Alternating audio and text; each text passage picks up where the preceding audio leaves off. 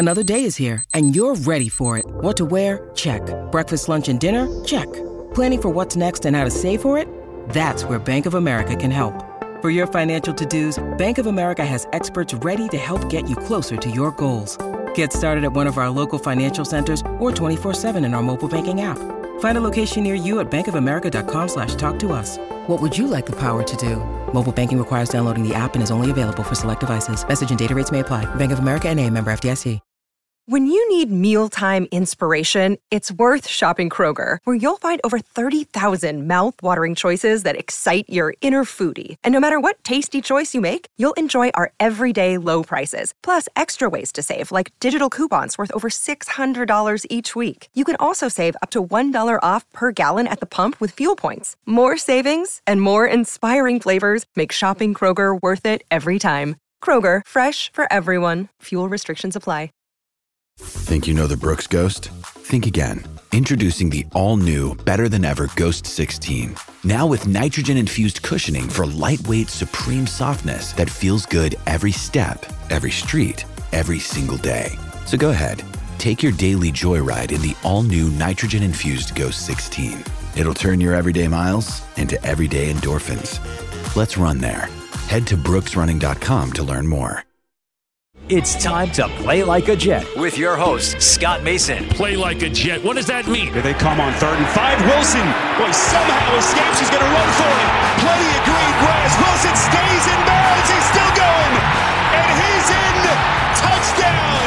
Zach Wilson pulling a magic trick. Down the middle, he's got it. Elijah Moore, the 20, the 10, the 5. Touchdown. Tune is buried. That was Sauce Gardner coming in hot. Garrett Wilson, here he goes. Goodbye and hello end zone. Van Dyke swarmed, swallowed, and sacked. Guess who? You only got one guess. Jermaine Johnson. Here's Breece Hall looking for history. Hall with his 24th straight game with a rushing touchdown into the NCAA record books. Listen, thank you. From the PlayLikeAJet.com digital studio, this is Play Like a Jet. My name is Scott Mason. You can follow me on Twitter at PlayLikeAJet1. And it is time to review the film from week number 6, the New York Jets and the Green Bay Packers. But of course, we've also got the breaking news of what's going on with Elijah Moore. So to talk about all of that, we bring in our friend who is the Thunder from Down Under, Mr. Luke Grant. Luke, what's up, brother? You know what, Scott? I'm going okay. I knew there were too many good vibes in the locker room. I was enjoying life too much at 4-2. Things just had to get a little bit worse. And look, the Elijah Moore news, I'm sure we'll get into it. It's been quite an explosive 12 hours. It's not something I expected coming into the year, but it's where we are, and we're going to have to move forward, and it's going to be interesting to see how Sulla navigates this in the locker room. Quick timeline, Luke. Essentially what happened was Sunday, we know that Elijah Moore sent out a tweet more or less complaining about his playing time, even though he claimed he wasn't complaining, although in claiming he wasn't complaining, he was actually complaining. What we didn't know is that apparently in the locker room in Green Bay, he was telling teammates he wanted out. He wanted a change of scenery. He was upset with his role in the offense, wasn't targeted at all. Then today at practice, caused a scene. There was an incident, and the Jets decided it would be better for his mental health to send him home to hang out with his family.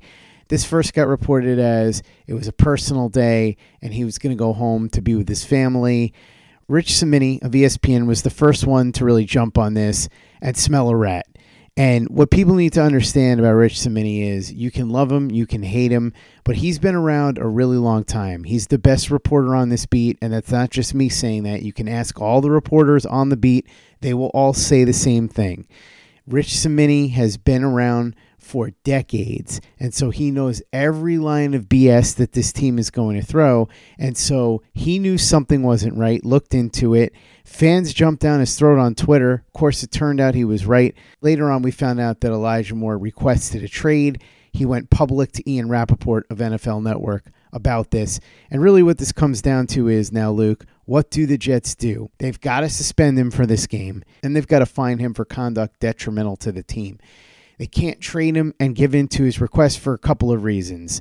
The first one is that if you do that, you send the message that any player that throws a hissy fit is going to get his way. Remember, people will talk about Jamal Adams, but the only reason that Jamal Adams got traded is because the Seattle Seahawks made Joe Douglas an insane offer. If you'll recall, even Jamal Adams was prepared to come back and play for the Jets. It was expected he was going to play for the Jets before that trade. It just so happened that the Seahawks jumped in with a trade offer that was going to be crazy, which leads to my second point, which is Elijah Moore is not going to be able to bring back anything like the haul that Jamal Adams brought back. In fact, I don't even know if he would be able to bring back the second-round pick that he cost in the first place, because you're talking about a player who, even though he showed some major flashes last year, hasn't put together the production for anybody to believe that he is a guaranteed number one wide receiver. He is somebody that is right now showing that he's immature, and he's complaining about targets on a team that's just won 3 games in a row, and we're going to get back to that in a second. But really, this all escalated very quickly, Luke. Huge surprise. This isn't something that seemed to be in Elijah Moore's character based on what you heard about him, but this is where the Jets are at right now. And I think what's going on here is Elijah Moore is reading the tea leaves. He's looking at the offense and thinking, this is an offense that is not going to be conducive to a wide receiver. He didn't get any targets this past week, even though he has gotten the second most targets on the team, and he also has run the most routes on the team. But he's seeing this as this is going to be a run-heavy offense. He's already looking towards his second contract, and so he doesn't want any part of that. But he has to see the long-term plan here.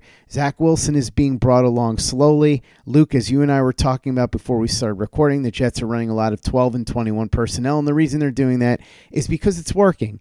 And so eventually the Jets will get to more passing plays. Elijah Moore will get more chances, but this is what they're going to do as the plan unfolds. And so he has to understand the big picture, but the Jets also can't give in to what he wants right now for the reasons that I talked about before. So the best course of action here clearly is to fine him for conduct detrimental to the team. As I said, don't dress him for this game coming up against the Denver Broncos, and sit him down and explain to him, this is the long-term vision. This is the long-term plan. We are not going to trade you. And if you want to carry on like this, we just won't dress you. We've got other wide receivers.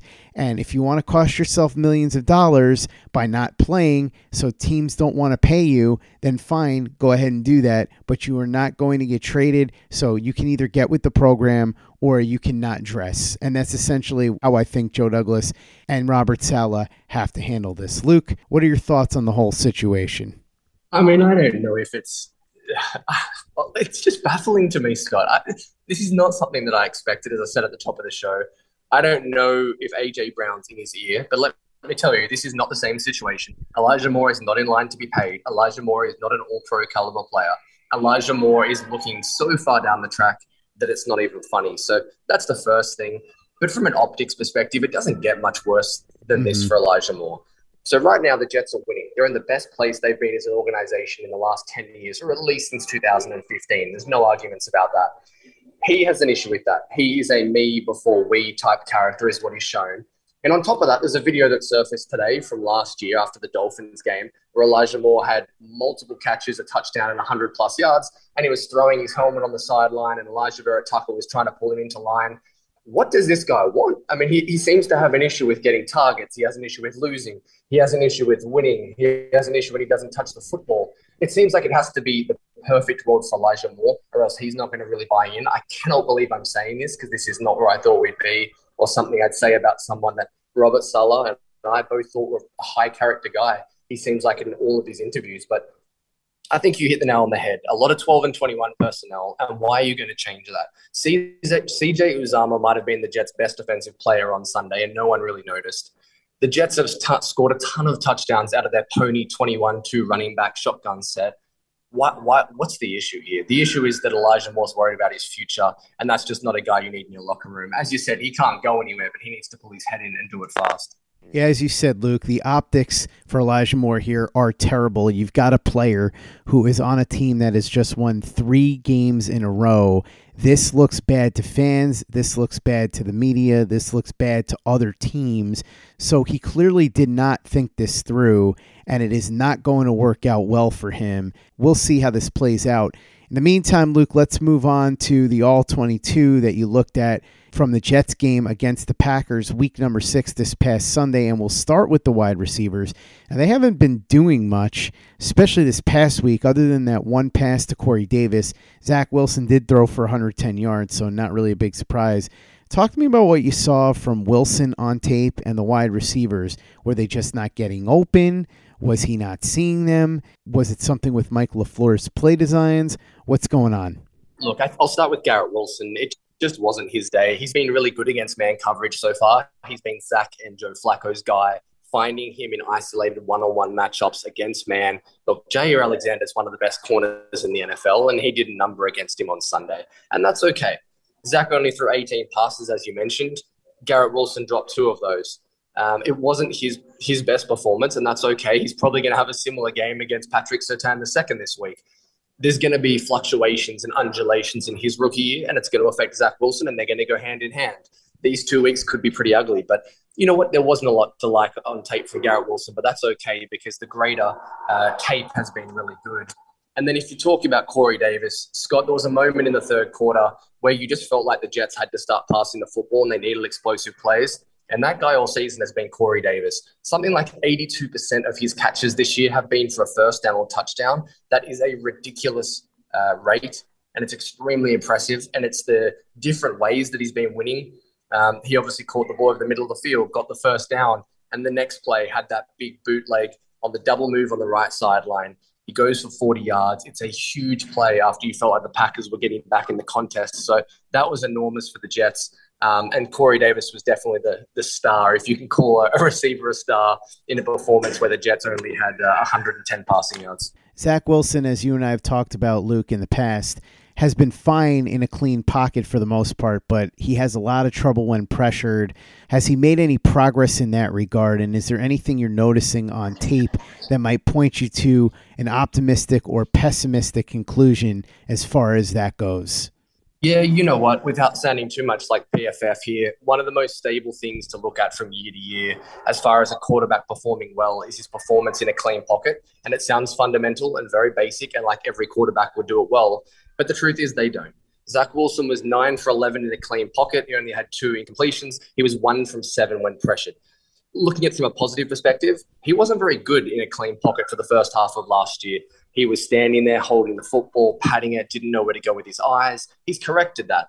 Now, when you look at the negative and the flip side, under pressure, he struggled. Look, there was a ball he threw to Corey Davis who was wide open. It got batted down because Conklin couldn't keep the defensive end's hands down, not on Zach Wilson. There was one in the end zone where they're trying to run his own end zone, let me say, where he was trying to run a little screen and 2 guys went screaming through untouched, and he just had to do everything he could to not take an intentional grounding and give away a safety. Those plays aren't on Zach Wilson. Then you come back and you get the play where he tries to squeeze it to Corey Davis in the end zone. That's not a play you want to see optimally. It's probably a little bit of a rash decision. He's trying to, be that Aaron Rodgers outside of structure. Didn't quite work for him. He hasn't quite struck that balance yet. But to be honest, if the Jets' defensive line can keep playing well and they are getting better week to week, I'm more concerned and impressed by what he's going to do out of a clean pocket. And I think he was fine. Look, there was nothing that Zach Wilson did that was great. I get it. I understand that. I'm not going to sit here and try and make him sound like he played really well. But there's nothing that I was concerned about watching the tape either. Play like a Jet. Play like a Jet. Luke, the offensive line, you touched on them before. I thought pass blocking wise, they were okay. They really seemed to pick it up in the second half. Appears to be a trend with this group. But the run blocking was fantastic, and I want to get to Breece Hall in a little bit. But first, talk to me about what you saw from the offensive line, the good, the bad, the ugly. Look, for a guy with a torn rotator cuff or a serious rotator cuff injury, and I think he's 38 or 37 years old, Dwayne Brown has been enormous the last 2 weeks. Some of the mobility for a guy his age at that size playing left tackle was just incredible. You talk about a guy who was killing it on pin pull looks, something I've talked about a lot of times on the show, where the Jets are going to crack block with a tight end and a wide receiver, and they're going to send Connor McGovern and he out in space. He was just killing it in that aspect. And as I said, it's so impressive for a guy who could have easily posted this season in, taken his money, retired. And it just says a lot about the character of Dwayne Brown and how he's playing. On the other side of the line, I think Elijah Vera-Tucker got really good push. Brad Thorne on Twitter, who's one of the best in the business when it comes to O-line play, he was extremely complimentary of Elijah Vera-Tucker some of the things he was able to do, especially, as we said, running the ball, something the Jets just kept on doing. They rammed it down the Green Bay Packers' throats for the last 3 quarters of the game, and it was extremely impressive. In pass pro, it was a mixed bag. To give up 7 pressures on 18 passing dropbacks is probably less than ideal. You don't love to see that, but it's going to be a work in progress with the different combinations we've seen. The fact that you've got Herbig in there with Elijah Vera-Tucker and Tomlinson still getting back to his best. So all in all, it was an uneven performance in the passing game, but you love the running game. You love the ability to get ahead of the sticks and to close out these games in 4-minute situations. The Jets haven't been able to do that since I was a kid, and it's fantastic to see. And CJ Uzomah helped blocking as well. Plus, he made some plays in the passing game, too. I think a lot of people probably wouldn't notice. Yeah, you see the screen when he busts out for 17 yards, a really nice play, but that's really Mike LaFleur.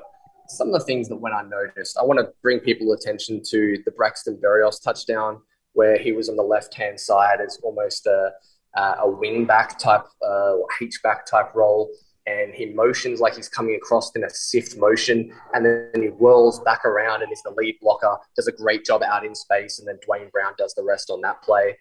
I mentioned before the huge Corey Davis bootleg pass. That was because on that same type of motion, across came CJ Uzomah on the cut block, did a fantastic job, and it gave Zach Wilson just an ample of space and time, and he was able to make that play to Corey Davis. So the unsung hero for me, as I said earlier, was CJ Uzomah. I think he keeps doing better things, and that's part of the reason why Elijah Moore's disgruntled, is because he's on the field more, and they're playing, CJ Uzomah 60% of snaps, and it's for a good reason. He just keeps on killing it now.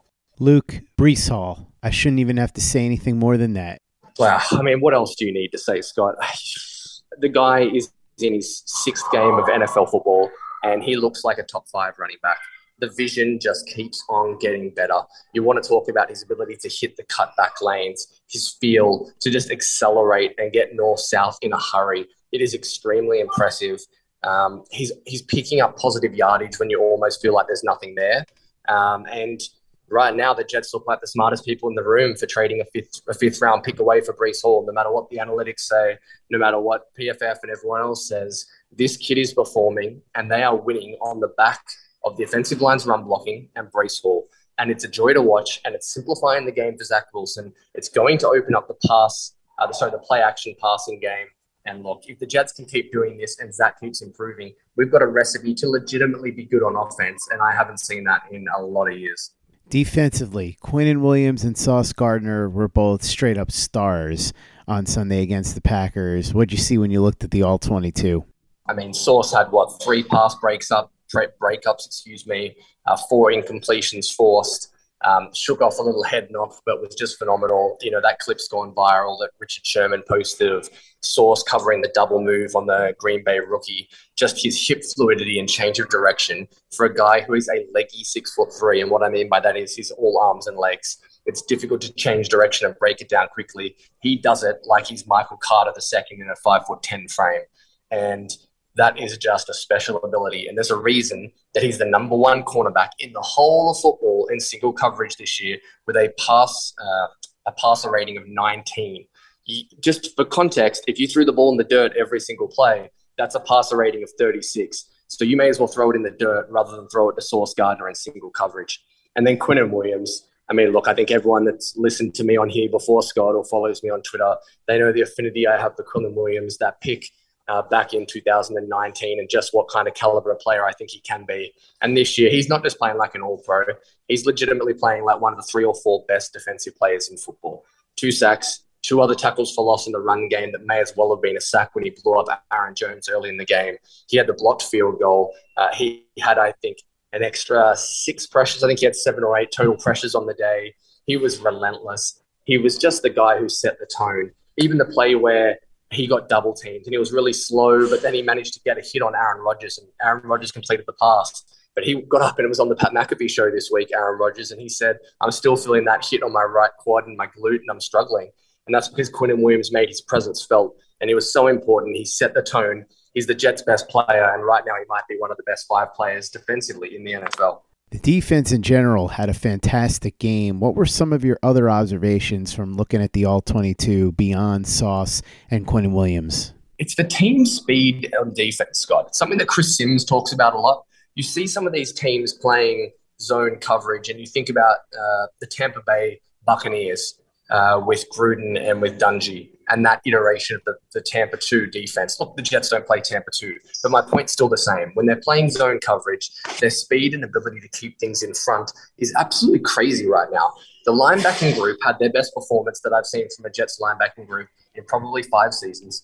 Quan Alexander had a huge 4th down breakup. I've been hard on Quincy Williams. I think he makes some rash decisions. He had his best game as a Jet.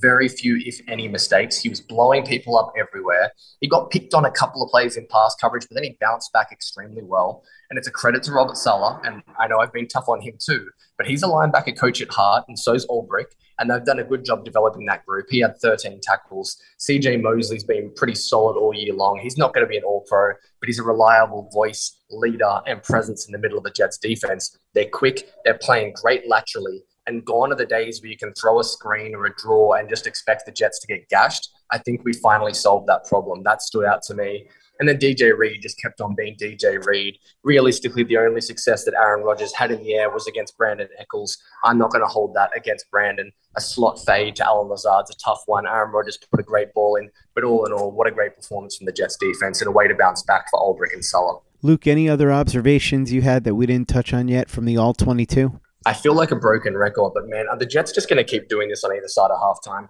It's frustrating to see them give up late points. The Jets, I just gave the coaches a whole lot of credit, and I think they were fantastic defensively. They played more man coverage. They got up in their face. They were bringing pressure, not big blitzes like a Wink Martindale, but they were pressuring Rodgers. And then in the last 45 seconds of the first half, they went into this prevent shell, and Aaron Rodgers just picked them apart surgically, too easy. And I just sat there going, what are you doing? You've done it so well. Don't get away from what's made you successful because you're worried about the situation and trying to cater to the clock. Just do what you have done so well that shut Aaron Rodgers down.